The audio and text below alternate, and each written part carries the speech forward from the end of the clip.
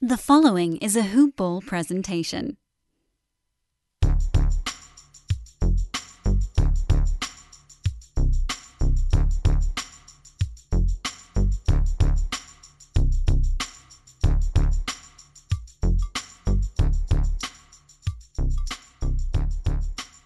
Good morning, Hoop Ballers, and welcome to another edition of Hoop Ball DFS Today. I am your host, Santino Cacone, and I am joined here by my good buddy, Mike Apotria. How you doing today, Mike? We almost had a nice introduction right there, man. You said good, buddy. I had a smile on my face. I wish you saw it. We're not on video right now, Well, but I'm glad well, to I, be I here, said man. I guess because I said good, and I meant great, buddy. I meant great, I buddy. You I don't even knew know what I meant it for. I knew that had to be it. That had to be it. But nonetheless, man, I'm glad to be here. Glad to be on a show with you, man. It's good to always be talking hoops, and I couldn't imagine a better day to do it than this fully loaded slate, man. This is like I'm gonna like just ingest all of this. It's like you got the little temptation tonight, the nice 2 games. Now we got 13. Like totally, bro. Yeah, no, it's so many games on here. This is going to be the most action-packed slate of the season, and it's got to be every game except for the two on opening night. And let's see what happens. It's going to be a fun one. We're going to try and make this quick, guys. I know Mike and myself, we can both talk for a while here, especially about many of random people. But we're going to try and do some quick hitters because we do have a lot of teams to go through and a lot of players to go through. So we're going to try and make this one short, go through some players, go 2 to 3 people on a team, if that, and keep it short for you guys so you're not sitting there bored to death hearing myself and Mike put you to sleep. Yeah, I mean, simple as that. Like what Santino said, let's just be real. I mean, we have 13 games. It's 26 teams, and we got to limit this player pool. You can't like everybody from every single team and every single game, or else why else would we be here? I mean, but we're here to break down the slate and kind of narrow it down to exactly who we're looking for on these couple teams. So, I mean, I'm geared up, man. I'm fired up. There's no better day to me for DFS than opening night because we have all of these prices that are just all over the place. We have guys on new teams, guys in new situations, guys getting higher usage, lower usage, and we're here to take advantage of it. So I'm geared up, man. I'm fired up. I'll let you take control of this and let's just break this thing down. Yeah, and right before we get into that, I want to talk to you guys about one of our partners over here, and that's MyBookie. I don't know if you didn't get onto the Turkey Day free play, get in now, guys. We're in the second day of. We're about to be in the third day of the 6-day free giveaways. So what are you doing? I know, but seriously, now is the time to get some skin in the game with MyBookie, where odds boosts, lightning deals, and free bets await all season long. And with the NFL playoffs right around the corner, we know who these teams are for the most part. We know what they are capable of for the most part. And it's not difficult to find some value in the lines. Whether you're a first-time comer or customer or have been playing with MyBookie for years, there's really no shortage of value to be found in the thousands of game lines, unique prop bets, player bets, and contests that they offer every week. So sign up and get reloaded today. Find an edge, make your bet, and get paid, guys. They also boast a fully fledged casino platform, giving you access to all the classic table, slot, and card games you'd expect to find at your local spot. And the best part of that is, at MyBookie, the doors never close, so you can continue to build your bankroll even after the stadium lights have gone out. So make the right play and sign up today at MyBookie. And when you do, use the promo code HoopBall. That's HOOPBALL.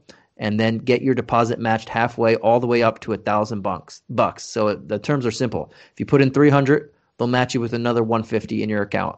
If you were already planning to bet this season, this is free betting money. So it's winning season at MyBookie. So come and join the fun while you're at it and win some cash. And remember to use the promo code HoopBall. That's HOOPBALL.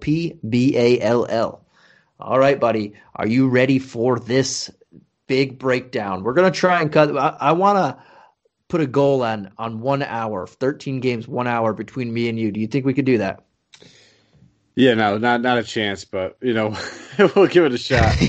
I think we got it. I think we could do it, but I'll shut up now and we'll go right into it so we can hopefully hit that mark.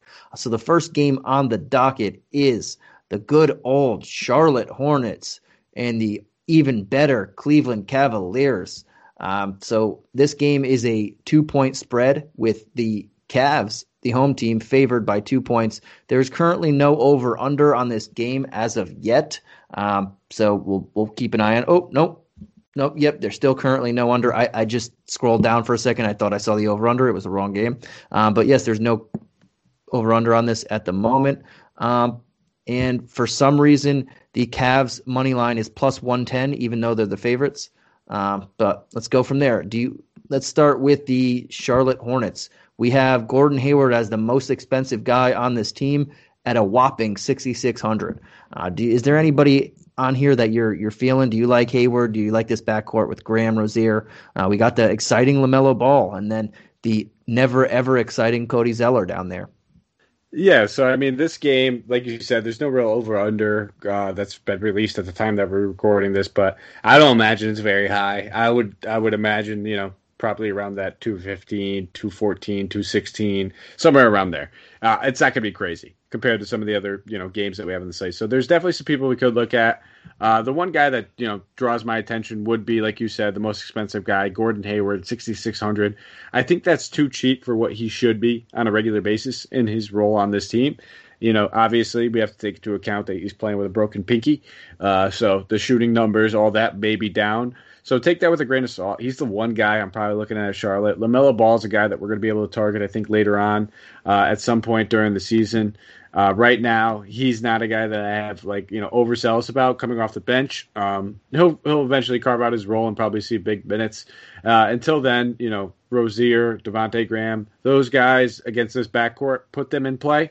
They're not primary targets of mine. If I had to pick one, I would probably be looking at more of like a Rozier type than a Graham. But that's it. It would be Hayward primary target, and then Rozier, I guess, is a secondary target for Charlotte. Yeah, and I'm with you there. I think Hayward at 6,600 is super cheap, especially since the last time we've seen him in a number one option type role. We know what he's capable of. I know you mentioned the pinky, but this is a very good matchup for him. You mentioned the two, Graham and Rozier. They're in play because they're going up against people who aren't known for defense, especially mostly this entire Cavs team. But I'll have a little bit of shares of them, but not too many. LaMelo Ball is someone I'm pretty excited about in fantasy moving forward. And the only other guy I would look on this team for this matchup is PJ Washington. If they play him at the 4, we will get to that. Larry Nance Jr. is going to be starting in this one, and I think he has some upside here, but seeing Drummond down low and who's going to, get to in a moment, rip down boards, he kind of curbs his upside there, but 4,200, not too bad for me. But let's move on to the Cavs, who have a couple of people on the injury report. We have Matthew Dellavedova out, Dante Exum out, Kevin Love out, and Kevin Porter Jr. out. Knowing that, I just mentioned that Larry Nance Jr. should be in the starting lineup. They already announced that. Where do you go here? I know where I go with one guy, but outside of the big Drummond, who you'll probably touch on, and then I'll touch on it a little bit more. Is there anybody else you can consider playing in this type of matchup?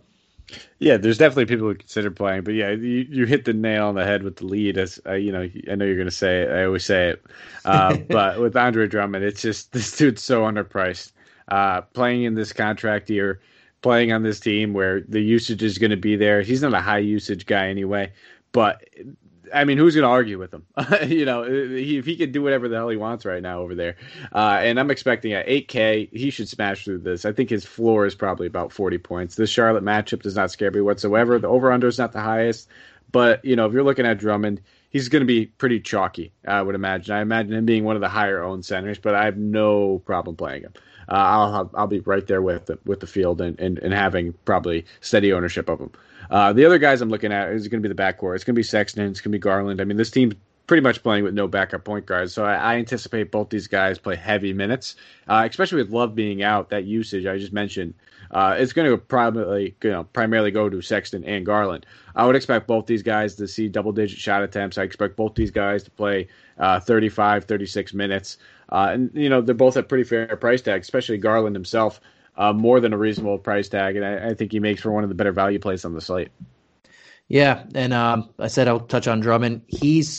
I already planted my flag on him being my favorite play of the night. He's tied for the 18th highest price tag, which is not much, and he's tied with two other people, so he's barely inside the top 20 in price tag. You look at his opponent in Charlotte, you have Cody Zeller, PJ Washington. Those are the primarily two big men that he's going to go up against. It's with no Kevin Love, it's very reasonable that I can expect him to get maybe a 20-20 game to start off this season, and a couple defensive numbers there. So I'm very planted in the Andre Drummond for 8K there. And you mentioned Sexton and Garland. They're pretty good against this backcourt who doesn't really play that much defense. I think Sexton's going to have a pretty good game himself, and I don't mind him at that 100 price tag, but I would lean going Gordon Hayward for 500 extra if I had to choose between the two guys. Yeah, I don't blame you for that, and that's why I think, if I push comes to shove, if I had to go with one of those guys, it'd probably be Garland. He's only 4,100. Makes sense for a value play. This isn't a game I want to get a ton of exposure to. I don't want to really, come in here having multiple Cleveland guys. I think Drummond makes the most sense throughout the majority of my lineups. And then when I need to, there's plenty of other value plays. We have 13 games to go through that we'll get to. So you don't need to sit here and lock in Garland as your value play. I mean, we'll probably touch on about 5 or 6 different guys around that same price tag. Yeah, for sure. But let's move on to the second one here. We have the New York Knickerbockers against the Indiana Pacers in a battle of 90s supremacy. So we have the Knicks at 8-point underdogs to start and a plus 270 money line with the Pacers at a negative 340 money line. The over-under in this game is 212.5. So one of the lowest scoring games, if not the lowest scoring total. I think it is the lowest scoring total of the night. So keep that in mind when you're looking. And on the injury report, we have Austin Rivers out, Omari Spellman out, Mitchell Robinson and Dennis Smith Jr. as probable. And on the Pacers, we have Goga. He's out. Brian Bowen, Jeremy Lamb, both out. TJ Warren's questionable, but I think they said he was pretty much going to play. So let's start with the Knicks on here. Anybody on the Knicks? We know that Thibodeau loves to run his guys into the ground, but they are going up against a tough matchup in the Indiana Pacers defensive team, and they are on the road to start. So knowing that, is there anybody that you can feel confident playing here? Yeah, there's definitely, like you just said, Thibodeau's going to play these guys into the ground. So I'm expecting, pretty solid minutes from just about the majority of the starters outside of, maybe the center position, because we know Mitchell Robinson and Noel are going to split that time. With that being said, Noel's probably the guy that I'm targeting. Excuse me. 3,600. That's a fantastic price tag for a guy that we know is a fantastic point per minute guy. So, steals, blocks, he's going to get the boards, he's going to chip in around the rim stuff. At 3,600, I'd be shocked if Noel doesn't, pay that off in, 20 to 22 minutes, which is what I'm pretty much anticipating from him. And that's probably the floor. I wouldn't be shocked if he even plays more than that. So I definitely have some shares in Noel. Looking at Alec Burks, 4,800, another guy that, I can see being a solid value play. We'll talk about some other guys again. Does he make the cut? Probably not. And then Bear. The Randall price tag, 6,900. I think that's a little bit too rich for me. He can easily pay that off. Don't get me wrong. Randall's a great point per minute guy, but with this slate being this big, he's not making the cut throughout all the other power forward options that I have to choose from. So I'll probably just end up looking at Noel and then maybe a little bit of Burks and Barrett. Yeah, I'm kind of with you on this. I think Noel for 3,600 is super cheap. You're not going to get too many. I mean, you will get on a 13-game slate. You will get people around that price tag that you like, but he's going to play over 20 minutes in this one, and he, like you mentioned, he's a good point per minute guy. I don't mind RJ Barrett at 57, but in this particular slate with so many people on it, and them going against a really good defensive team, it gives me a little bit of pause, but I know he's going to get a lot of usage, and he's going to be the number one option on this team and play about 40 minutes if he can, because that's what Tibbs does. But outside that, this is just a game in general that I'm not I'm not heavily targeting. I'm going to be targeting Knicks a lot this year because of the high minute distribution on most of this team, but in this particular matchup, especially when we know that it's the lowest over under on the slate, on a 13-game slate, I'm not going to get too much exposure on them. But let's move on to the Pacers in this one. How about anyone over here? We have Sabonis at 74 as the highest guy. We have both backcourt guys at 62 and 61. Miles Turner at 57. Anyone out here that you like? Yeah, I don't mind looking at a guy like Sabonis at 7,400. I mean, he averaged about 44 DK points against the Knicks during the regular season last season. They're pretty much outside of, Noel running out a very similar lineup, and Noel and Mitchell Robinson are, I guess they were rolling Taj Gibson at some point at center last year too. Those guys are almost interchangeable. They're all pretty solid outside of Taj Gibson. Noel and Mitchell Robinson, very good defensive forces. So I don't mind looking at him. He did talk about he's still dealing with some plantar fasciitis as well. So I don't know if the team doctor, they need to look at that guy because they have two guys that have been dealing with plantar fasciitis for about a year now. So, but that doesn't give me too much pause considering he's still dominated. We saw a dominant game from him in the preseason where he could still pull that off.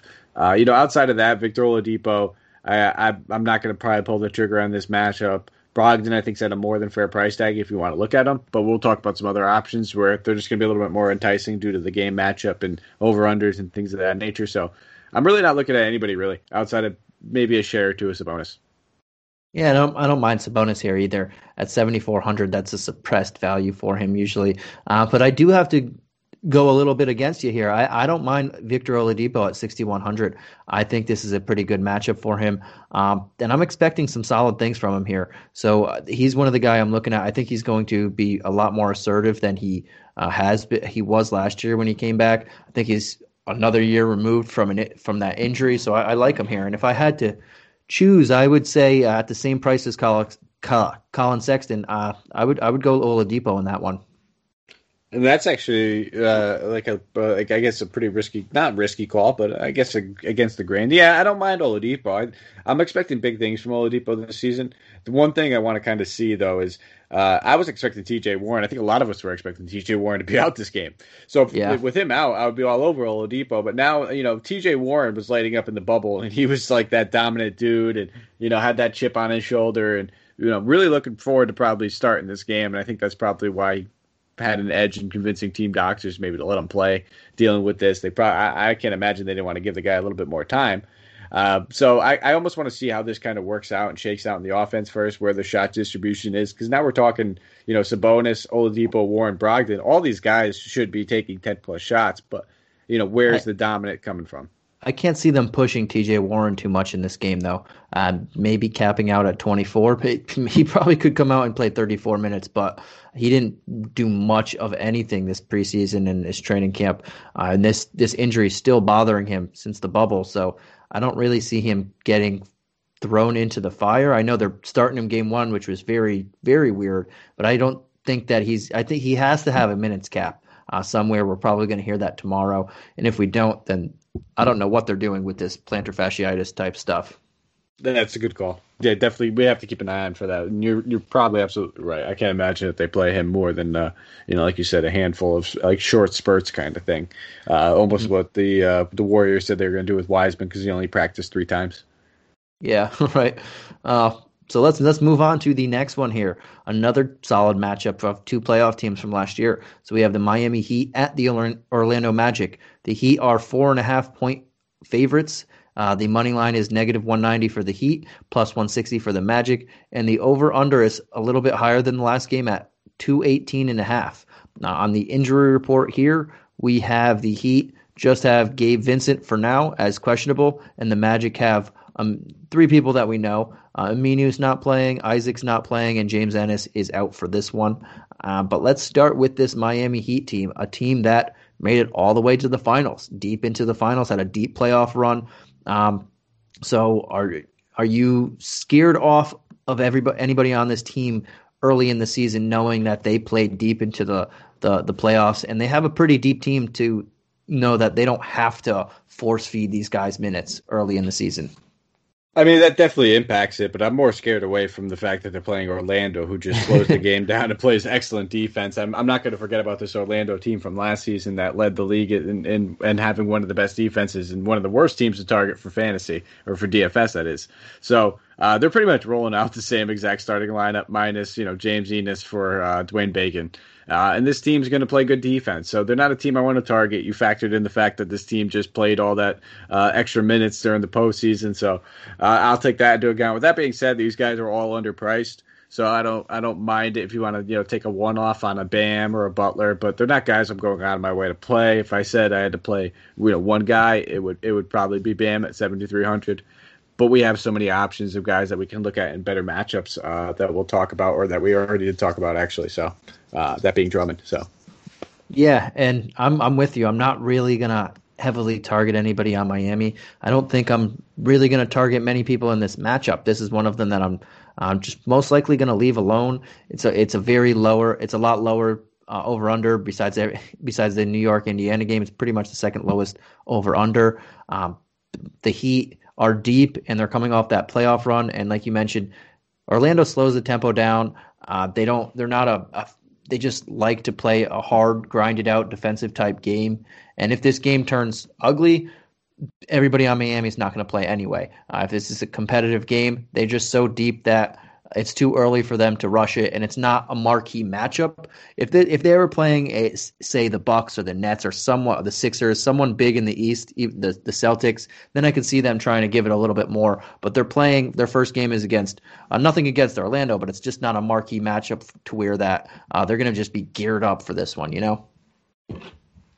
But let's go on over to. I was going to say, no, I completely agree with you. I mean, this is a game that they consider, this could actually be something that we see being one of the first round matchups for the Eastern Conference Finals. With that being said, this isn't a game that they're ready, like that they're blowing out of the water. This isn't the Clipper game and the Laker game that we saw tonight, where it's a marquee matchup, like you said, where these guys are going to probably play a little bit more. I completely agree with you. For me, if one team, and just quickly getting off topic, but if one team from the East that made the playoff last year wasn't going to make it, Orlando's the easy pick for me.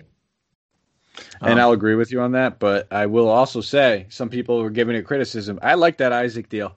I'm a big Isaac guy, and I think locking him up for that amount of money right now is a smart move, because if this dude stays healthy, he's going to be a beast. Oh, it's a great move, but he's not playing at all this year, so that's why I can say if some team's not going to make the playoffs this year, it's Orlando from that East. But let's move on to the Orlando Magic, where we have Vucevic at 8,200, and then you have everybody else 61 for Gordon, and then no one else above 6,000. On this team, we know that Ennis is not going to play, and we know that Dwayne Bacon, for his $3K minimum salary, has kind of taken over that small forward role. He had a good first preseason game, but didn't do much after that. Is he a guy that you can use as a pump play for his minimum salary, or are you looking to get away from him? And if is there anybody else that you're liking on this team, say a Markelle Fultz for only $5K? Yeah, so I mean, you could use Bacon as a pump play. I probably won't. I just don't see I mean, let's be real. It's a 13-game slate. It's the opening night. Guys are mispriced. There's going to be some high scores. I don't see Dwayne Bacon, if you're playing their GPP, being the guy in the winning lineup. I think he's kind of capped as far as ceiling-wise around that 25-point, maybe at most 30-point mark on best-case scenario, and I'm just not taking the shot on him. But again, if you need to use it at 3K, he's there. There's worse guys you can go with. So I won't completely say rule him out, but he's not a guy that I'm going to be overexposed to.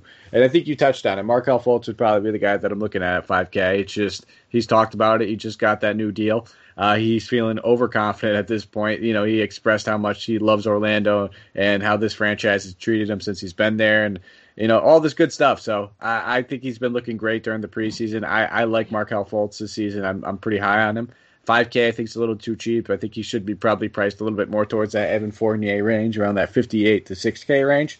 And then I think Vucevic's always in play at 82, but I'm not playing him push come to shove over Drummond. He's more of a contrarian play if you're just trying to get somebody at lower ownership in a GPP. Yeah, and I think you said it perfectly. And what I think you said perfectly as well was that it's first game of the season. There is a lot of people outpriced or not priced accurately or accordingly, and we're going to get to that even more. Just keep going on there. I know one guy already that you're going to say you really like him at his price. We already mentioned Drummond at only 8K, but Fultz at 5K. I mean, that's very good. That's just not much money at all to throw in on a starting point guard. You should see 30 minutes a game, and he looks like he improved. He improved last year. He looks like he's improving again. He's continually getting better. The more his shoulder woes and injury, whatever that case that was, is in the past. And he's probably my favorite player on this team. And Yeah, you said Vucevic. I just can't go against Drummond unless you just really think that everybody's going to play Drummond, which they probably are. But let's move on to that next one. Since we have so many, we're trying to do these quick hitters here for you guys. Let's go to game 4. I believe it's game 4, correct? Yep. Washington Wizards versus the Philadelphia 76ers. We have the Wizards at a plus 7.5 underdogs, plus 250 on the money line. Sixers are negative 310 on the money line, and the over-under is a high one at 229. I believe this is this is one of the top 5 highest scoring games on the over-under slate. But let's start with the Wizards and the injury report for them. We have Rui Hachimura has double pink eye or whatever they want to call it. So he's not going to be playing. Guy's sniffing farts, man. This is bad. He doesn't just have one; he has both, and that's just funny. We have Garrison Matthews is out, and Cassius Winston, both G League two-way guys. They're not going to be playing in this one. There's nothing for the Sixers yet. The team of the Philadelphia Sixers right now have nobody on the injury report. I don't know how many times we're going to say that, and probably Embiid, even though he's going to play, they're probably going to put him questionable tomorrow morning. Just because, just to keep that up. But let's run into the Wizards before I digress. And how do you like this shaking out? They said Westbrook's not going to have any restrictions for this first game. We have him and Beal getting their first action in the regular season together. They didn't play in the preseason together. And then we have Thomas Bryant right there, who came on fire during the bubble games when he played. There's no Rui, so we have maybe the exciting Denny Advija playing a little bit more minutes. We have Bertans coming back. A lot of names here, man. How are you feeling about this Wizards team? Well, I don't know how I'm feeling about it. You just said Denny's name because I feel like this is the first name you actually said right, but you said it like too correct. Like you pronounced the pronunciation was too correct. Maybe I'm just trolling everybody, and I'm just the best. Yeah, no, it's like maybe. But no, you touched on it. Westbrook without the minutes restriction is something that we have to pay attention. Obviously, this is the matchup that we would love. Philadelphia plays good defense, so. But 9,300. If we're talking, old Westbrook, high usage, playing next to Scott or playing with Scott Brooks, 50 points was pretty much his floor. So when I'm looking at 9,300, I'm thinking, 30 to 34 minutes. This guy could triple double. I don't mind looking at some Westbrook. There's a lot of high price guys that we're going to talk about. I expect him to be one of the higher owned guys, but I definitely have some interest. Beal at 85. Don't mind it. Not a guy that I'm overexcited about, though. I think that's probably right where he should be priced. Maybe a little bit higher. He's still going to have high usage. He's still going to lead this team in probably shot attempts as well. So if you want to look at him, other than that, it's really just the guys that are going to kind of be manning that power forward, small forward position, like Davis Bertans, or if you want to look at Denny at 4K. But those guys feel that they're pretty much priced accordingly, and I feel like there's better values available that we have talked about or will. Yeah, and I'm with you Westbrook. Any other matchup, all over him. This one gives me a slight pause because Ben Simmons is fantastic at defense, and this entire Philly team is really good at defense. That said, if he's going to play me if he's going to get you 35 minutes, back to Scott Brooks. We know he's not shy. It's not like he's losing points for missing field goals. So he could, like you said, he could easily triple double, and I like him around that. I like him on here, even though he's 93. Looking around at the people around his price tag, Trae Young, Jason Tatum, both have kind of difficult matchups. Damian Lillard, Utah, Devin Booker. He might be the only one I like slightly more, but out of the first 4 names that I mentioned, I think Westbrook has the highest upside in this back to Scott Brooks, so I'm with you there. Everybody else, I think they're priced accordingly too, but I think Denny, I know you said you're not too on him, but for 4K, he'd be a guy I'm looking at in that range. I think he's in this matchup, he might be pretty good on it. I'm expecting a pretty good workload from him too. But being able to, in my opinion, he should be their starting 4 anyway. I know they just drafted Rui last season, and I'm not saying anything bad. Like Rui's talented, Rui's possesses a lot of things, but this kid is good. You don't play this kid out of position just because you drafted some guy last season. If his best position happens to be power forward, I believe he's 6'9". So he kind of fits that bill. He may not be able to offer the best thing on defense just yet, but Rui doesn't do that either. So I wouldn't be shocked if this guy just ends up slotting in there as that starting power forward. They have Troy Brown Jr., who I think should be the starting small forward. But between both those guys, I think they're GPP flyers, and if they're solid values. Yeah, and I think, like you said, and he's a playmaker. This guy can do a lot. He can dribble. He can shoot off the dribble. He can shoot, pull up, spot up. He can do a lot of things on the basketball court. And I think maybe this game's too early, but he's going to start becoming a play that people really like later on in the season as the season progresses. But let's move on to the Philadelphia 76ers. We have the big guns. And no, we're not talking about James Harden because he's not on the team yet. I said yet because I think that's the most likely scenario for him still. But let's talk about who's on the team. And Joel Embiid at 98, Ben Simmons 87. Then we got Harris and Curry and Milton. Can you play Embiid at 98 on a slate like this? I mean, he should absolutely dominate this matchup. Don't get me wrong.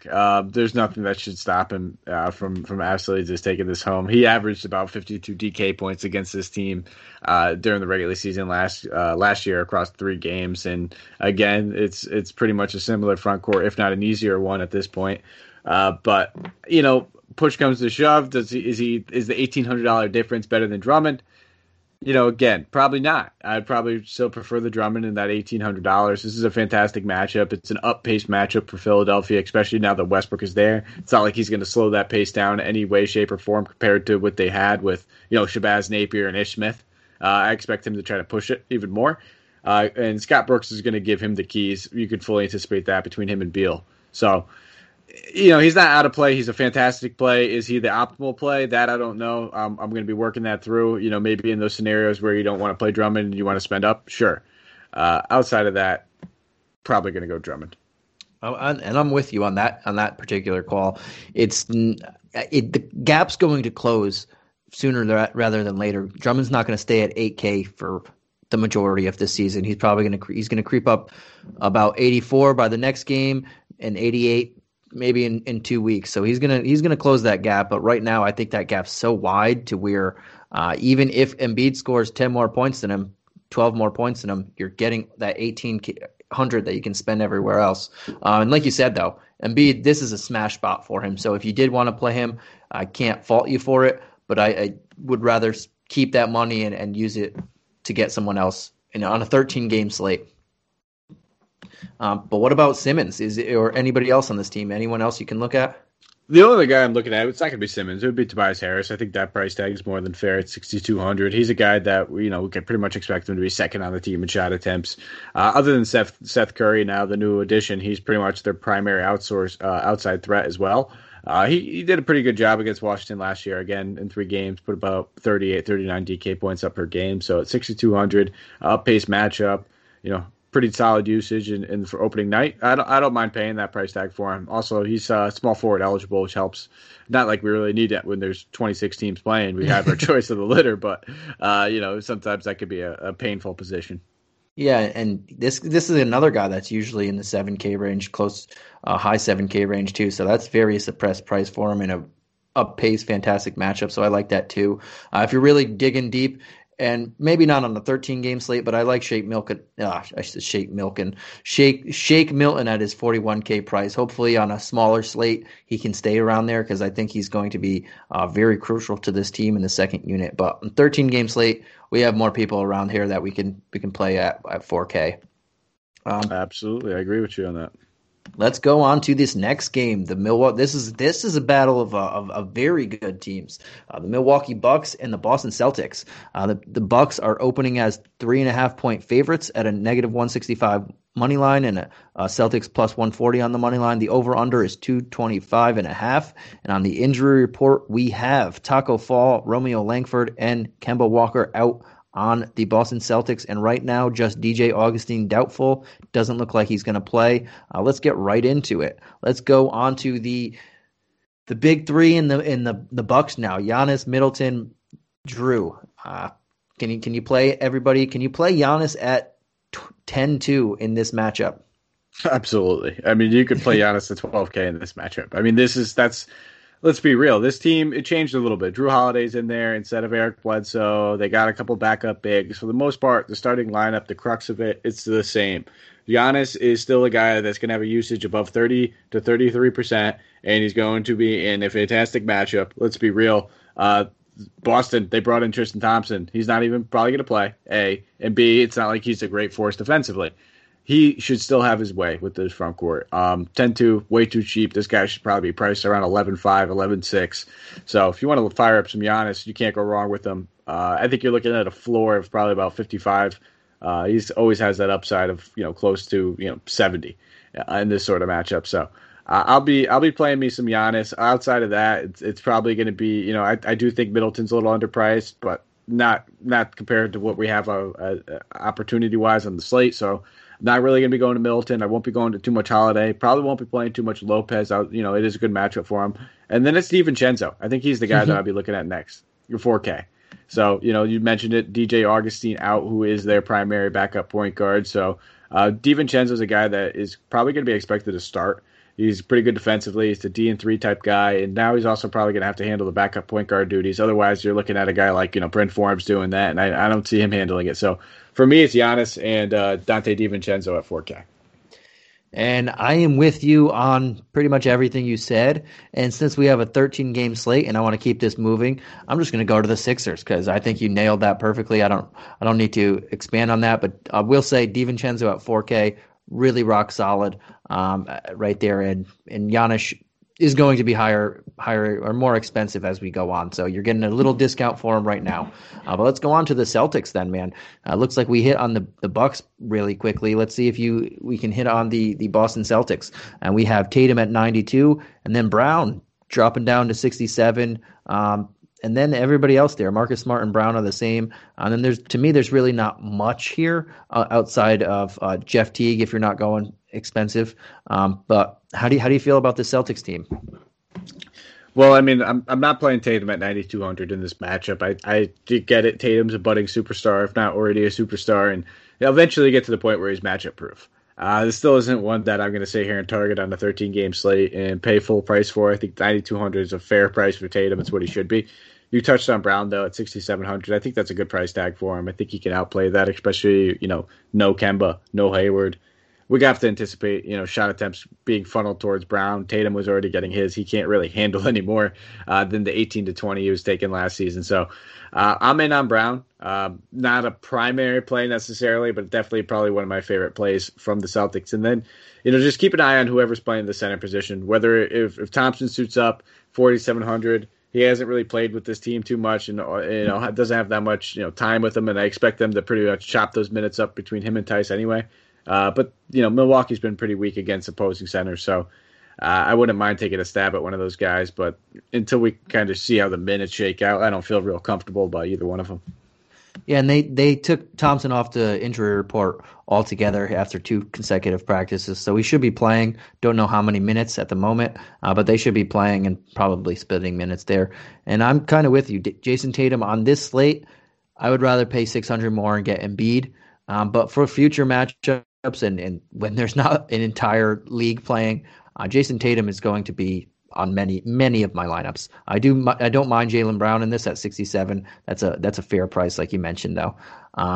And maybe I take some Jeff Teague looks. I think the matchup is hard for him with Drew Holiday out there, but I have a feeling Drew Holiday might see a lot of Jaylen Brown. And DiVincenzo on Jeff Teague, who's also not too bad. So that gives me a little bit more edge playing him at 4K, knowing he's going to get a lot of run also.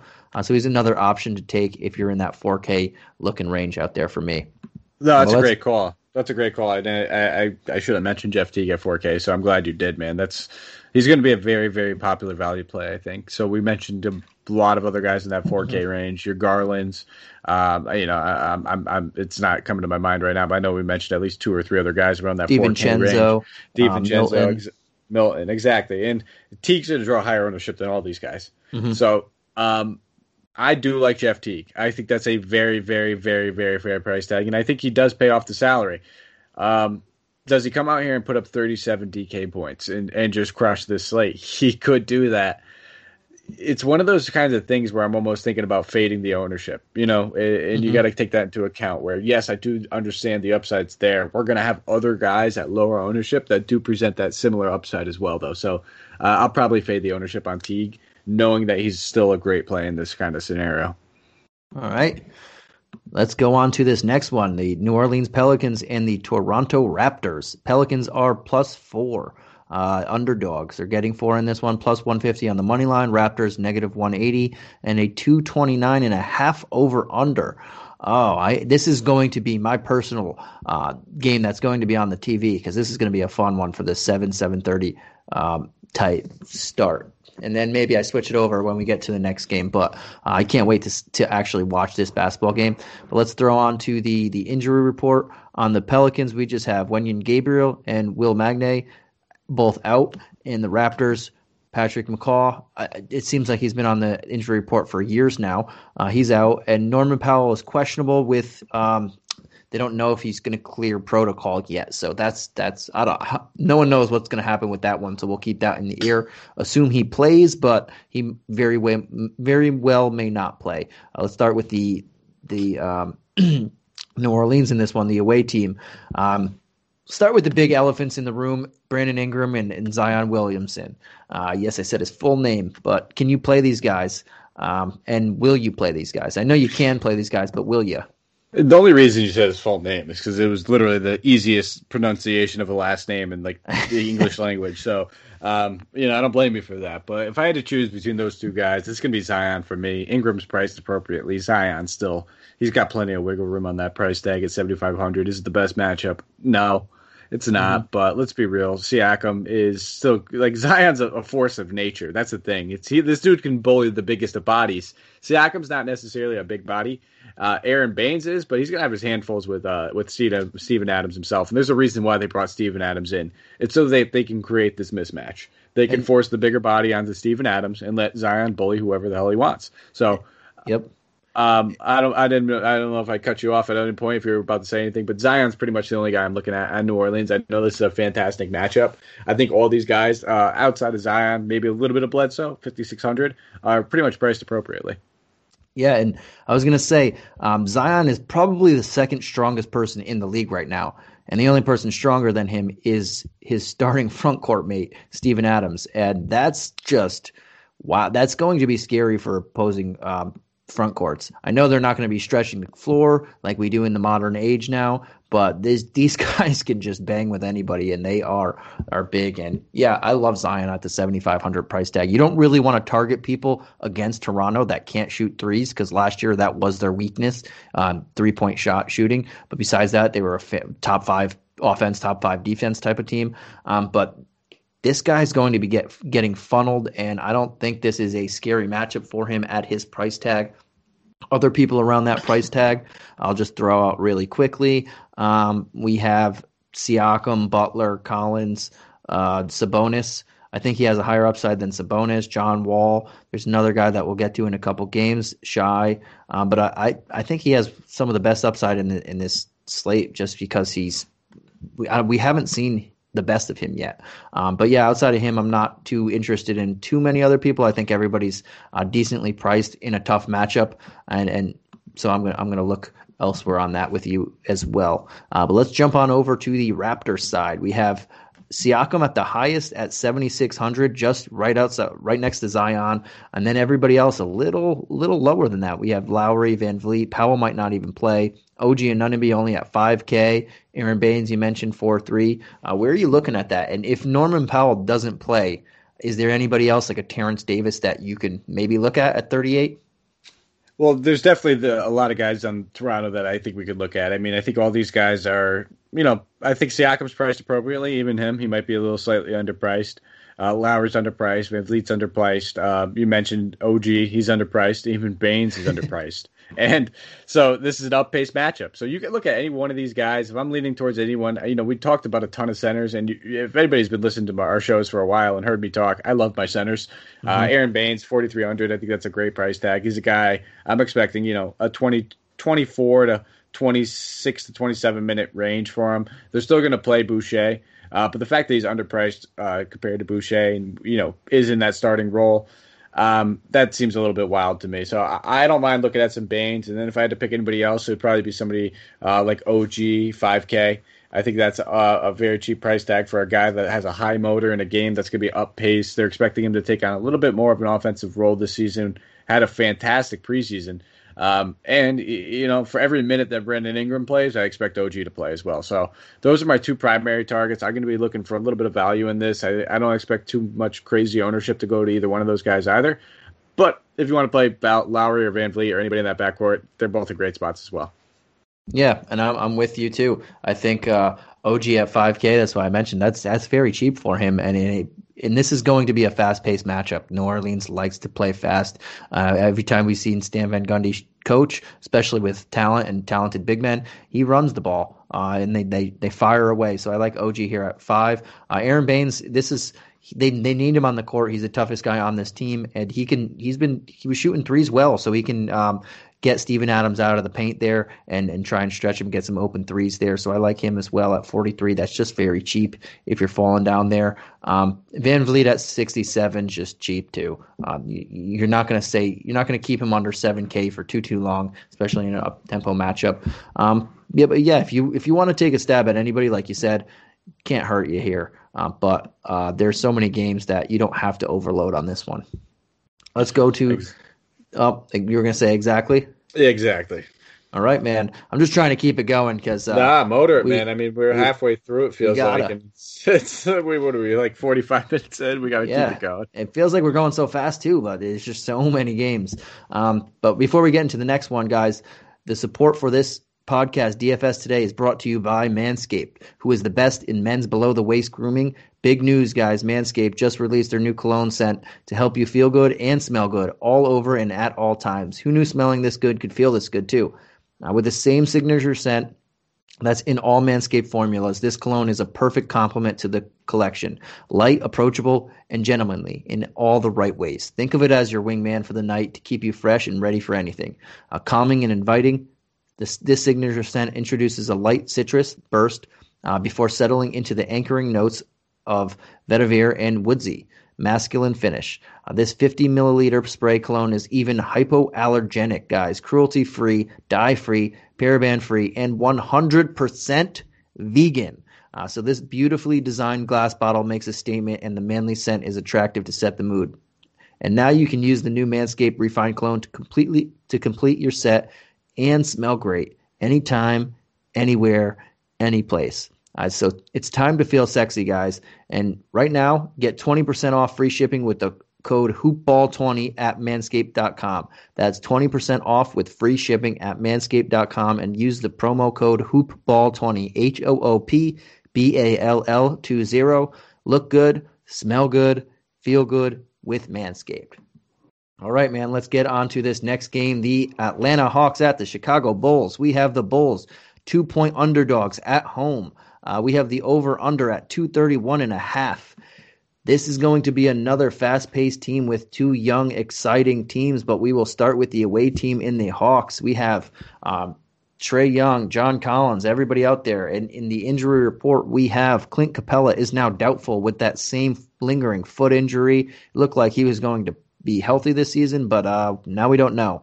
We have Cam Reddish probable, Brandon Goodwin questionable, Kevin Huerter probable, Onyeka Okongwu out, Chris Dunn out, Rajon Rondo out, Tony Snell out, and a laundry list that we had there. On the Chicago Bulls, we have Devin Dotson questionable, Thomas Satoransky questionable, and Thad Young out. Let's start with this Hawks team. How you feeling here? Knowing that Clint Capella is probably not going to play and John Collins is going to move down to the center spot. Maybe, most likely, Gallinari moves into the starting power forward spot. And all these pieces that we always said, there's too many of them at there. Now they're all going to be getting extra minutes now. How do you feel about this team? Yeah, I mean, the Hawks, they're all in play. Trae Young, 9,400. That's a fair price tag for him. Going against Kobe White, that doesn't scare me one bit. I'm expecting high usage from Trae Young. But with all these other guys that we talked about, high-priced guys, does he make the cut for me? He does, but he'll be lower owned for me. If I'm making, let's say, 10 lineups, I'll have him in maybe one or two. I'll be primarily looking at guys like John Collins. You're talking about him shifting over to the center position, being utilized in the pick and roll a little bit more. Trae Young now, I'm expecting a few more points from him. 7,600, I think, is a fair price tag. Chicago's a great matchup. So I think John Collins, and then his starting front court mate expected, Danilo Gallinari, 5,100. This is a price tag for Gallinari that was priced at a bench role. If he's starting and playing 30-plus minutes, I think 5,100 is more than fair price tag in this Chicago matchup. Him and Lauri Markkanen, it's basically like that Spider-Man meme of just two guys pointing at each other, where they're like very similar, pretty much the same exact guys. Zero defense, just going to chuck threes, take a lot of shots, shoot about 45%, and love life while they're doing it. So those are the two primary guys you're looking at. If you want to look at a Bogdanović, again, he's a guy that they brought over. They're anticipating some pretty good things from. With some of these other backcourt guys like Chris Dunn and Rondo being rolled out, we'll probably see him handle a little bit more ball handling responsibility. So he'd probably be like, a tier 2 guy for me. But Collins, Gallinari, both guys that I'll be primarily targeting. And then I won't knock you if you want to play some bogey and Trae Young. Yeah, and I'm with you there. I think Collins at 76, knowing that Clint Capella is not going to be there clogging up the lane, and he has more room to operate. Also, at 76, that's a very good price tag against this Bulls team. Gallinari, you mentioned, he might not start. Maybe they start Hunter, but he's still going to get a lot more run than you expected. And at 51, we mentioned a couple people around this price range. This is a great matchup for him. I love how you did the Spider-Man meme because they really are, except Markkanen's a little bit bigger, and that's the big difference there. And I don't mind myself some Cam Reddish, knowing that if Capella doesn't play and this rotation changes a little bit, maybe Cam Reddish should start at the 2 because I think he's very good. So I don't mind me looking at him at 39, but he's just not a safer option. Maybe a GPP type flyer for you if you want to go a very low owned guy that no one else is really going to look at. I wouldn't mind there, but I think, like you said, Collins and Gallinari are my two guys on this team that I'm going to look at the most for their price tags. Yeah, absolutely. Let's go on to the Hawks. Let's go on. I looked right at the Bulls and said the Hawks. They're both the same colors. Let's go right on to the Bulls here. You almost said Hawks again, didn't you? I almost did. Oh gosh, it's the red and white. It's getting to me. I think it's that you're slowly looking over at your TV and seeing your Lakers get just smacked on opening ceremony night. Like, what is this? But I digress. Yeah, we don't have enough time here, buddy. Let's go. Let's go on to the Bulls here. I know we were talking on before we went on that we like some similar guy in the backcourt, but I'll let you start this one off. I appreciate that. Give me all the glory. No, yeah, Coby White, man. I think he's a fantastic play. He's one of my favorite point guard options on this slate at 6,500. I like that price tag, and a lot of people look at it and think it's fair, and it is fair.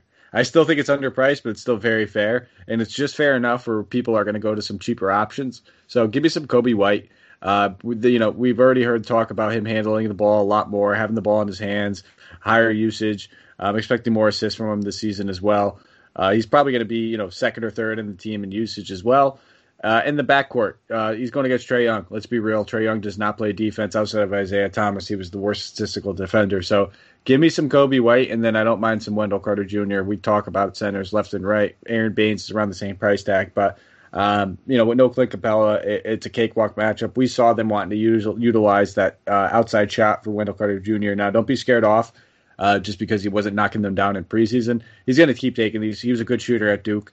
I anticipate him, he's not going to be a 40% three-point shooter or anything like that, but he's a guy that can shoot 35, 34% from deep on good shot attempts. And, he was never utilized last season. I expect a lot more of the offense to kind of go his way this season. So I'm expecting big things from him. And at 4,400, the matchup's great, and I anticipate this guy at some point is, 6K to 6,300.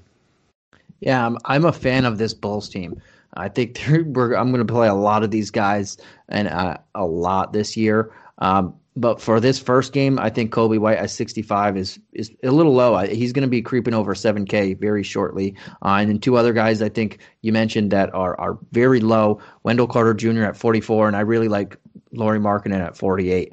There's no way that these two guys are going to stay this low for this long. I can see Markkanen getting at least 6K shortly, and Wendell Carter Jr. following suit. So those are two options for you if you're looking at lower owned guys and just cheap in a matchup that's going to be fast paced and fits their style. So I'm with you there on those two guys, and Kobe White. I should say three guys. Yeah, and I didn't touch on Marketing because I knew that was your guy. I wanted to leave that for you. And this game does have one of the higher over-unders on the night, too. So let's keep that in mind. There's 13 games, 229.5, I believe it's coming in under right now. I could be wrong. Mm-hmm. It might be changing. But that's perfect. That's what we want to see. This Hawks pace and the Bulls pace, they both like to run and gun. With these two teams, they just bleed points. So we'll have full exposure. I wouldn't be surprised if I have 2 to 3 guys from this game, and that's pretty solid considering I like to spread my usage in my play out throughout the slate. So, and I'll take Markin in just a slight bit, I guess. He's over 7 feet. If there's no Capella there, that means we mentioned either DeAndre Hunter or Danilo Gallinari have to guard him. He has about 4 inches on each of them. I expect a lot more rebounds to be coming around. He could shoot, and he's going to post up both of those guys. So I like him in this matchup for 48. And you touched on the other guys, so grudge match too because he didn't get that signage. He was pretty upset about that. He actually spoke to the media about it, saying how he's very disappointed it didn't happen, but now it motivated him a little bit more. People in contract years tend to give it a little extra, and I wonder why that's the case. But I digress. Let's go on to this next game because we still got 1, 2, 3, 4, 5, 6 more games to get through, buddy. We hit half of them, and we're almost near an hour. It's insane. Hopefully, we never have to do this one again because that's a lot of games for everybody to talk about. But let's go on. Actually, I love it. Never mind. I do want to do this again. But let's go on to the Oklahoma City Thunder and the Houston Rockets, a playoff rematch from last year with so much turnover that neither of these teams look the same. But we have the Thunder at 7-point underdogs and the over-under at 226. Let's start with the Thunder, and let's start with your guy, Shai, at only 75. Can you play him, and who else on this team are you looking at in this what should be a fast-paced shootout matchup? Yeah, well, I mean, you said it. I think I had a number in my head coming into the season of what would be too much for me to pay on opening night for Shai, and it was right around 8,200. So this is definitely cheap enough for me to have some exposure. Now, with that being said, 7,500, it's underpriced, but it's not egregious either. So, there's guys. Is he going to be in the winning slate lineup? He could potentially. He has that upside. I'm expecting a massive usage for him. In my opinion, he should win Most Improved Player of the Year this year. He's my front runner for it. So I'm expecting massive things from Shai. I would say, maybe a ceiling of about 43 to 44 DK points, a floor of about 35 to 36, which puts him at a nice fair play. So he's definitely in play for me. I think Horford at 6K, expecting big things from Horford, a nice bounce back season after his time that wasn't well spent in Philadelphia. He talked about how much he hated it there and how it was just ticky-tacky and there's all this drama and all this. Well, he's got a fresh start with all these young guys, and 6K is a fair price tag. So those are the only 2 guys I'm really looking at all for this OKC team. Yeah, I'm with you there. Shai 75 is a decent price tag. I think it's underpriced, but it's not, like you said, egregious. And Al Horford should play really well in this matchup at 6K. Maybe if you wanted to go with the Darius Bazley hype at 51, you could look that way. But I think there'll be better matchups for that, especially if they wind up playing Cousins and Wood together more often than not. That'd be I don't want Bazley against Wood. Yeah, even if it's Tucker. Tucker's thick. You know what I mean? He's a really good defender. Exactly. So it's not, we'll have times this year where we're targeting Bazley. He's another guy I'm very high on. I don't think this is the matchup I want to do it just because, like you said, they could throw Cousins and Wood, and even if it's Tucker out there, it's going to be problems for him on offense and defense. Tucker's not an explosive offensive player whatsoever. He might have 3 shot attempts, but he's thick. Hard-nosed defender. Yeah, he's a hard-nosed defender, and he's thick, so you can back him down and pretty much have his way with him if you really wanted to. He's on the team grind right there. But let's go to Houston, and the big news of James Harden is probably going to play. I don't know. I saw them saying he was just partying maskless at a maskless party. I don't know what's going on with him, but if he's playing, is 10-4 is 10-4 good for Harden in knowing all this crazy drama that's going on with him and the team and all this stuff? Yeah, and that's exactly what it is. The price tag's fantastic. Let's be real. If we knew this was James Harden last year and we were paying 10-4 for him, we're locking that in. But there is the drama.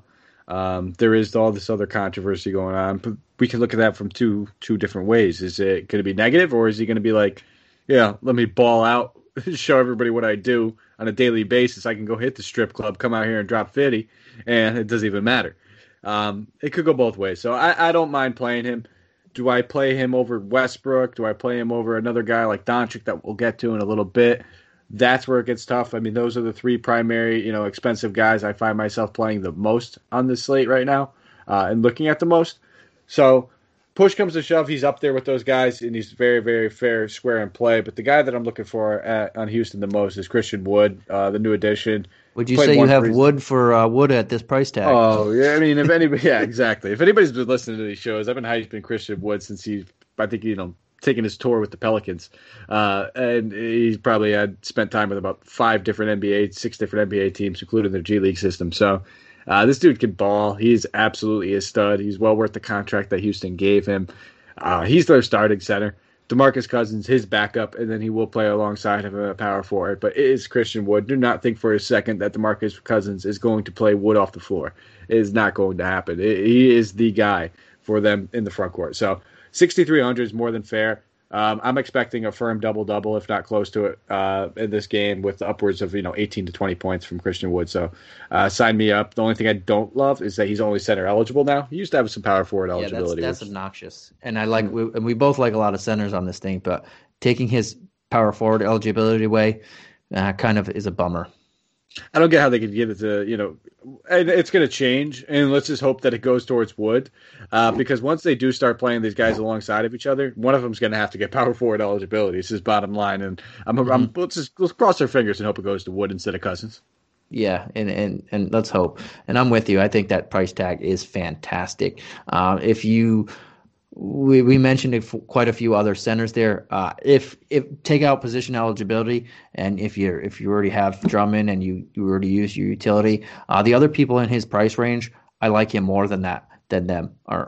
So it's just a matter of how you can construct your lineup, in my opinion. But yeah, I'm with you there. Should we move on to the next game?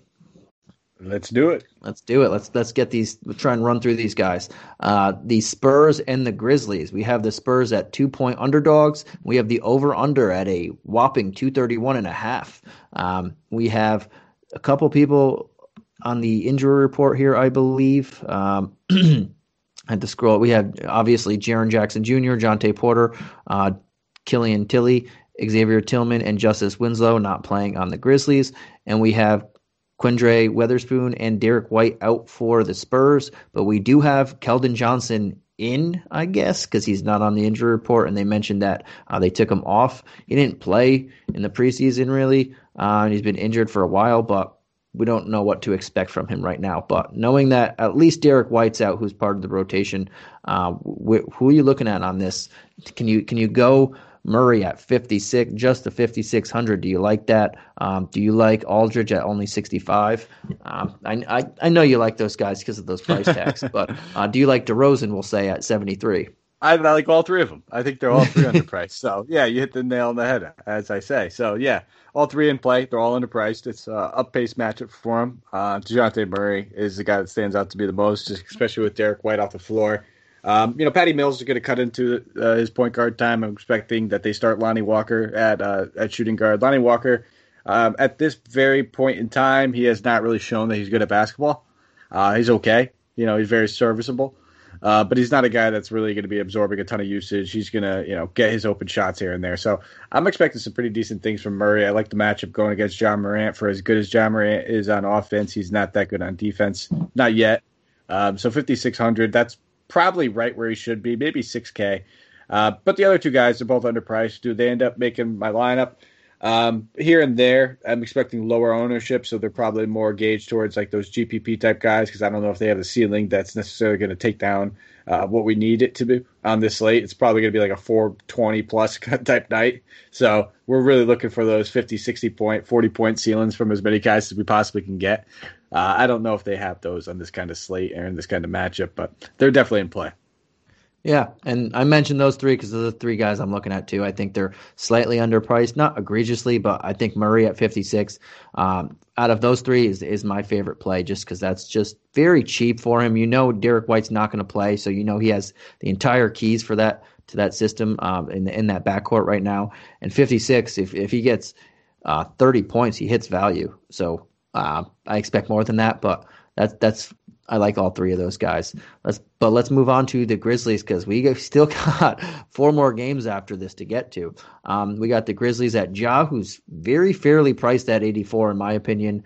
Jonas at 71. I can see him go on up a little bit, but that's close to his value.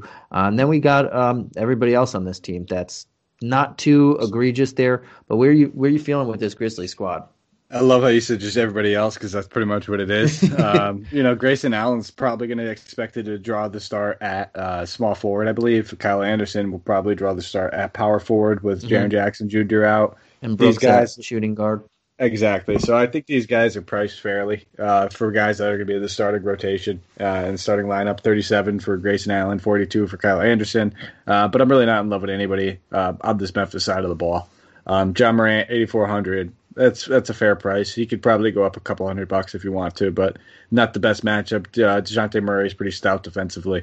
He can cause a little bit of a fit. Would it be shocked if Murray comes out here and drops 50? But with 13 games, we kind of have to, be logical and try to take a stand in certain spots. So this is one of the spots where I don't think I'm going to go with Morant. And I'm with you. On a normal slate, 8,400, won't mind paying it. 71 for Jonas, won't mind it. But on a 13-game slate, even Kyle Anderson and Grayson Allen, who you mentioned, and they're 42 and 3,700 respectively. We have a 13-game slate, and we already mentioned a couple people around that 4K range that I know can produce better than these two guys when given the opportunity and a slightly better matchup. So, yeah, I'm not really looking at the Grizzlies either. I think the two big guys are fairly priced, and then everybody else is just not the matchup that I want from them, or I think there's better options on a massive slate. All right, man. Let's go to the next one. Now we got the Pistons and the Timberwolves, another fast-paced matchup because the Timberwolves, if you've listened to me in the last year and a half, they like to run and gun and then run and then gun some more. But we have the Pistons at 4.5-point underdogs on the road and the over-under at 224.5. On the Pistons side of the ball, we have, I'm not even going to say his name. He's not with the team. I'll try it. No, don't do it. Dividis Servidis. I hope he's listening. Actually, he writes in so that way we just you're going to be one of our first bad. Yeah, I think I hit it. Dividis Servidis. He's not with the team, so he's not playing. And then on the Timberwolves, we have Jordan McLaughlin and Jalen Noel not playing. Noel is such a fitting name for the holidays, but I digress. Let's go on to the team. Detroit is the road team, and we have Blake Griffin and Derrick Rose playing together. Whoa! And then we have this entire pretty much new team on the Pistons. How do you like them in this first game with this matchup against the Wolves that just want to run and gun and don't care about defense? All right, so this probably is the best time to do it considering we have 13 games to talk about, but I need to point this out. It's the fact that you said Noel is very good because it has something to do with the holidays. When we literally talked about every single holiday brother, like every team that had to do with the holiday brother so far, and you didn't bring that up. You could have said it with. But we also talked about Nerlens Noel, and I didn't bring it up there either. Yeah, that's what I mean. Like, why now? Yeah, I just thought of it when I said it. All right. Nonetheless, I'm not looking at any. We didn't mention the holiday brother. We said Drew. We didn't. I didn't even say his last name. That was me. Yeah, and I'm not looking at any of these priced up guys for Detroit. Blake Griffin, 7,200. That's priced appropriately. Derrick Rose at 58. He's going to have times where he beats that, and he's going to have times where he's under it. It's going to be one of those, GPP type plays. I don't mind it, but I think we have better options. Grant, 47. That's kind of where he was priced last season, so I think that's a little bit down considering his new role. But still not a guy that I'm overly enticed on a 13-game slate. If anything, it would probably be the new additions with Mason Plumlee or Killian Hayes at 37, 39. Again, we talked about plenty of value, plenty of centers, plenty of all that good stuff. But we know Karl-Anthony Towns isn't anything special on defense. They just paid Plumlee, and they chose to pay Plumlee over Christian Wood. Why? I don't know. but they did. And now they have him, and he's their starting center, and he's probably looking at anywhere between 24 to 26 minutes on a nightly basis. So, and we know point per minute guy, he can get it done in there. So those are the only guys I'm really looking at. Yeah, and you could throw DeLone Wright in there as another option at 4,100 in that 4K range that we mentioned. Yeah, Blake Griffin at 72. If he was more 6,300 or 66K, I would like him in this matchup because it's going to be a fast pace. He's just going to gun threes. Derrick Rose the same at 58. I would like him if he was a little lower. Jerami Grant, yes, and I'm going to stick with that one. Jerami Grant, he's not a number one option on a team, and he's not even a number two option. He's more of a number three or number four. So I don't know how he's going to fit well in this team. His field goal percentage is going to be terrible. He's going to get good numbers, and in this game, I don't mind him at 47. I just for real life basketball purposes, I don't know why the Nuggets didn't want to re-sign him, and I don't know why the Pistons wanted to give him so much money. I mean, the Nuggets wanted to resign him, but I don't know why they wanted to give him so much money to make him a number one option. Just doesn't make sense. But yeah, I like Plumlee and Hayes in this up-tempo matchup under 4K. Two very good values, but so many centers on the docket, you might not even get to Plumlee in this one. But let's move. Yeah, it's so many centers, and you only got two to pick, if you want to go two centers, which I also like. I know you like it. I like it too. Let's go to the Timberwolves, though. We got Cat at 97, Russell at 7,200. Malik Beasley is not suspended yet, so he's still in play at 5,100. But is there anybody on this team that you can like in this type of great against a defenseless matchup or a team that's the Detroit Pistons, we'll say? Is there anybody you like on this squad that you want to roll out on a 13-game slate? No. For everything you just said, I'm probably not going to end up with any Timberwolves. Russell and Towns, I think they're both priced pretty fairly. Russell might be slightly underpriced. I want to see how this chemistry works out to begin with. Towns, I think, is priced fairly, where I just like some of these other guys that we've talked about. We talked about all these center values, so I don't need to spend up at Towns at 9,700. I'd rather spend up on a Harden, a Westbrook, a Luka, one of those other guys. So I'll pass on everybody. And this is the crazy thing, too. I don't particularly like this matchup. I think Detroit's just going to slow it down or try to. But I'm going to play a lot of Timberwolves this year. Just the way that they play, it's so fantasy friendly. They don't play defense. They just go for popcorn stats. They want to get steals and blocks, and they just want to run and gun and shoot three-pointers. So I'm going to be playing a lot of them. But for this game in particular, I'm probably most likely going to leave them away. You mentioned Towns 90s. He's almost 10K. That's his price range, but we have so many good options. I'd rather just take Drummond at 8,000. Russell, not bad at 72, but there are other options there too that we can save some money on. So I'm with you, going to avoid the Timberwolves in this matchup, and I'm not going to say that often moving forward. But let's go on to this next game, man. I know you wanted to get something there, but we got to keep it moving, I was going to say, I say we set a bar right now. 15 minutes. We have 3 games. We spend no more than 5 minutes per game. And I think that's even too much time. We should be able to cruise right through these. Yeah, let's go right through them. So the next one we have Sacramento Kings versus the Denver Nuggets. The Nuggets are 8.5-point favorites at home, and the over-under is 225.5. Let's go to Sacktown with Fox, probably appropriately priced at 7,800. And then we have Hield at 63, and everybody else under 5K. Anybody you like on this squad against the Western Conference Finals, Denver Nuggets? It's going to sound a little cliche here, Santino, but the only people I like is maybe the people in the front court. So, again, you're looking at that center position, Richaun Holmes and Whiteside. I feel like both those guys are underpriced. And I think it's simply because the DraftKings algorithm doesn't know who's playing what and who's playing how many minutes. I don't think we really know that just yet either. So, both these guys are fantastic point per minute guys where if either one of them's getting 20-plus minutes, they could pay off that salary. So those are the only 2 guys I'm really looking at. Yeah, and Whiteside at 3,800 is kind of laughable. I know he's not going to play 30 minutes. We know that just because they have so many bodies there, and Richaun Holmes is better basketball player in my opinion. But all he needs is 22 minutes, and he could get you 12 points, 10 rebounds, and 2 blocks, and crush your value. So, yeah, I really like him there. Richaun Holmes, 42 is not bad as well, but I think Whiteside has the more upside and fantasy-friendly game there. So I'm with you on that one. I really think everybody else is fairly priced, and the Nuggets are just a very good team too. So I'm not going to go attack Harrison Barnes and his 4,900 price tag. I just had to put that one in there. But let's go on to the Nuggets, man. We got Jokic and Murray pretty much fairly priced, and then we got Porter Jr. at 65, and everybody else there around a couple people around that 6K range. Anyone you can like here on this just massive slate, and I have to keep repeating it because obviously people are in play, but it's just so big that we have to narrow down this player pool. Yeah, and that's exactly what we do have to do. So for that exact reason, I'm probably going to take a hard pass on most of these guys. Michael Porter Jr. expected to come off the bench. He's still going to have high volume shot attempts. He's still going to play decent minutes, probably around 28, 26. But that price tag, I want to see it come down a little bit more. Will Barton, I don't trust.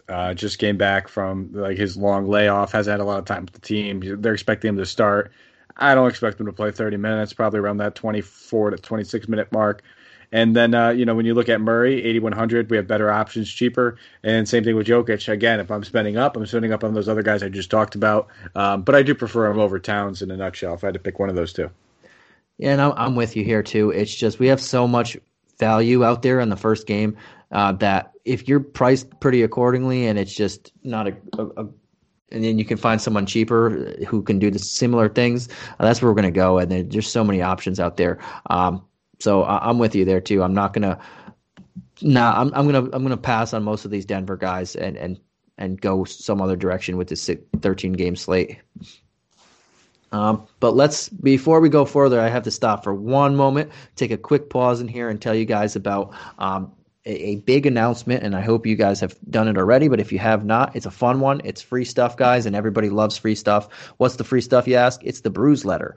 Yes, the Bruise Letter is back and fresh for the 2020-2021 NBA season. Our founder, Aaron Bruski, is writing an email newsletter filled with his most intimate fantasy nuggets. It's exclusive content you cannot find anywhere else, too. It's not on the website. It's not on any podcast. It's not on social media. It's only in the email newsletter, and you can sign up to get it for free. Just go to bit.ly/BruiseLetter 2021 and sign up in 10 seconds. Again, the site is bit.ly/BruiseLetter 2021 and Aaron Bruski straight to your inbox, guys. Enjoy. And I also have to tell you about the fantasy pass. So Hoopball needs to keep the lights on. So every few weeks we try and we sell you stuff just so we can continue doing this. We know you love the website, you love the content. But this year the best deal in fantasy is here at Hoopball, and it's called the Fantasy Pass. Just $4.99 a month gets you the entire draft guide, Brewski 150, our DFS pass, and all in-season fantasy tools. That's nuts, right? Just for $4.99, all that stuff. So cook yourself a dinner tonight inside instead of ordering delivery, and you can afford the fantasy pass for half a year. So please do check it out. Head to hoopball-.com and click on the fantasy pass ad just below the main media wall. And if you just want the DFS pass for the year, it's $199 a month, and you get all the stuff that we come with the DFS pass. Yes, $199 a month. You can buy a McDouble, and you a McDouble costs more than a DFS pass for a month, guys. That's terrible. Right? It used to be $1, but now it's more than $199, and but you can buy many McDoubles with the Vice that we hopefully give you. But I digress. Let's go back to the last two games that we have on here. We have the Utah Jazz and the Portland Trailblazers. The Jazz are 1-point underdogs on the road, and the over-under is 229. We have Mitchell at 8K, which is fairly good price to me. Rudy Gobert underpriced. But where do you find all yourself on this Jazz team, who's pretty much Mitchell, Gobert, and then everybody takes turns on what they want to do here? Nope. That's it. Not playing any of them. 13 game slate. No, not necessary for me. Yep. I think they're all priced right. I'm good. And I like that. Mitchell, 8K. We just mentioned it with Murray. Better people around there. Gobert's not bad at 68, but there's so much center value that I'm good with that as well. Let's go right to Portland, and we have Lillard at 9K, McCollum and Nurkic in the 7K range. We have Covington at 61. Anybody on this team that you're feeling over here too? Nope. Maybe Nurkic. I do. That's it. I think he's underpriced at 7K. I'm not scared off by the Gobert matchup necessarily. Nurkic's held his own against Gobert in the past, so that's it though. And we have plenty of centers. So outside of that, I'm good. Yeah, and this team is so deep, and the Jazz are such a good defensive team that I'm going to pass on a 13-game slate as well. Lillard at 9K is just. He's awesome, but there's just more people around here that there's so many options here. Like I don't mind looking at Derrick Jones Jr. at 42 if he starts, but on a slate like this, we already mentioned so many 4K guys. I'm going to pass on all these guys too, and go right into this next game where I know you're itching to talk about your Dallas Mavericks getting 1 point underdog at the Phoenix Suns, and the over-under is a whopping 237, which ding, ding, ding, ding, ding. We waited till the last game on the slate to give you the highest over-under by a solid margin here. And I know you're going to, I'll just say, who do you want on Dallas? Outside of Luka, I didn't even mention let me just run through quickly. I missed the last couple injury guys. There's really nothing major in the last couple games. But Maxi Kleber is probable. We know Porzingis is not playing in this one. Frank Kaminsky, Abdel Nader, and Dario Saric are listed as out. Chris Paul is going to play. But yeah, talk about your guy. Yeah, so my guy, Luka Doncic, 10K. He's one of my favorite plays on the slate. With bar none. I mean, he's played 4 games against Phoenix last season. He's averaging about 1.74 DK points per minute, and that's in 28 minute average against this team. He's putting up about 50 DK points. So if he plays 28 minutes, he's going to pay off that salary. We talked about a -1 spread. This Phoenix team got better a lot of the times at those games where they had to do blowouts. He didn't need to play big minutes. This game stays close. Luka's playing 35, 34, 36 minutes. We're looking at a 60-point game. Sign me up, Luka Doncic. I'm all over him, and that's probably all I'm looking at on Dallas. And I don't think we need to look at anymore. He's the entire team. Yeah, and when there's no Porzingis, I mean, with Porzingis, his usage rate is through the roof. Without Porzingis, it's astronomical. So you hit it right on the head, as you like to say. Hit the nail on the head with that one there. And I don't really like anybody else here, too. Maybe Jay Rich, but on a lower game slate. I think 53, he could outplay that, but I'm not looking at him here. Let's go right to the last team of the night. And before I say something, I just want to let you know, what did you say about the Lakers Clippers? Okay, let's go to the Suns. I just want to let that know. Of Montrezl Harrell and Dennis Schroeder are bailing you guys out. Oh, well, as they should. But let's go on to the Suns before you realize that you talked a little bit too early on that one. The Suns here, we have Devin Booker at 8,900 priced accordingly. I think he's pretty good here too. We have Ayton at 73. Chris Paul priced accordingly, and just the rest of these guys. But we know Dario Saric is not going to play, so that's more minutes for Cam Johnson, Jay Crowder, Mikal Bridges. But how are you feeling on this team? Yeah, so like you said, I think a lot of these guys are priced appropriately. Booker, 8,900, that's very fair price tag. Probably won't play him too much. I think he makes a very good contrarian play because we talked about plenty of those guys around that low 9 range where Booker is even a little cheaper than them. So he's probably not going to make the cut for a lot of people. But in a high over-under game, in a game where he should be able to get a shot, and I'm expecting at least 20 shot attempts from him in this kind of pace. So, I get it. But I'm not going to be playing him. DeAndre Ayton at 7,300. He's a guy I could see playing, but all these centers, man, I think we've mentioned at least 15 at this point. And that's the bummer. I'm sorry to cut you. That's the bummer because I love that price tag for him, especially in this. No Porzingis. Powell's coming off that Achilles injury. Kleber can't really guard him. But there's so many options out there that you don't have to. Even though I think he's a little cheap for this matchup, you don't have to do it there. So. Yeah, I think what we're going to probably be looking to target is just contrarian plays in this type of game. If you're looking for a guy in that mid-4 range, like a Crowder or Cam Johnson or Bridges, at 54, I expect a lot of Crowder and a lot of Bridges. These two guys are going to be the ones that are going to be tasked with facing Luka most of this game, and they're probably going to have their handful for a lot of that. So I'm really not interested in a lot of anything on Phoenix outside of those two guys as contrarian plays, or if you want to get some Ayton and avoid some of these other centers we talked about. Right, and it's weird that we have the highest game on the over/under, and it's no one besides Luka just sticks out at you, and it's just the way it is because we are on a 13-game slate. If this went to a 7-game slate, I'd be over a lot of these guys, but 13 makes me have to just look at value where I can find it more. Yeah, I mean, Chris Paul's priced appropriately at 7. Actually, I think he's underpriced, if anything. 7K is probably a little too cheap. He should be around 76, 77. So if you want to look at him, it's just, sometimes I don't generally target sometimes the veterans coming into a new spot just because we generally know what to expect. And it's not like he's stepping into a situation where the usage is going to get funneled to him. They have 8 and they have Booker. They have other options. So so do we on a 13-game slate. So. And he's an older guy in the first game. I don't know if they just run him into the ground at 36 minutes. So that's something to think about too. When you have 12 other games to look at and knowing people are going to definitely hit that 32 mark, that's something to think about. So yeah, I'm with you there. There's some good, I think Ayton's a good price tag, but I'd still go Drummond and or other cheap options if you had it. Absolutely. All right, man. So that does it for this 13-game slate. We tried to do it under an hour. That just didn't work out. It wasn't feasible. There's just too much to talk about. I took the over, so we're good on that one. Yeah, I was trying to take the under. I bombed that one. I think I did a $2 parlay, so I didn't win it anyway. No. But yeah, that was a good one. This is going to be the longest podcast I would assume of the season. And we tried to cut it short with just 13 games, man. But I like what we did here. We cut out a lot of people. We slimmed this massive player pool as best as we could. And then when we get news tomorrow and shakeups and crazy things that happen before tip-off, we're going to trim it again or shake things up a bit. Absolutely. All right, buddy. Our first podcast of the season together is in the books. Now we can go finish this game, and you can eat your words. But but yeah, we'll catch you again I believe.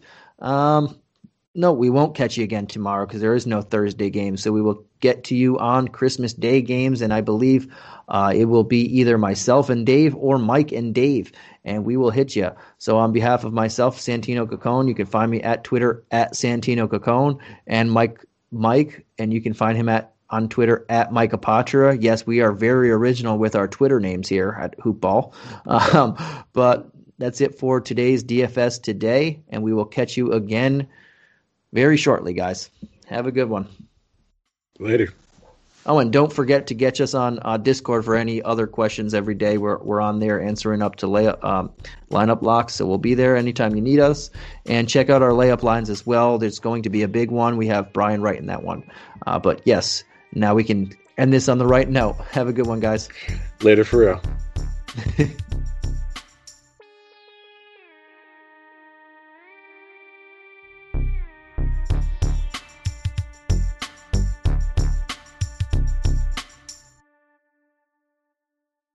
This has been a Hoop Ball presentation.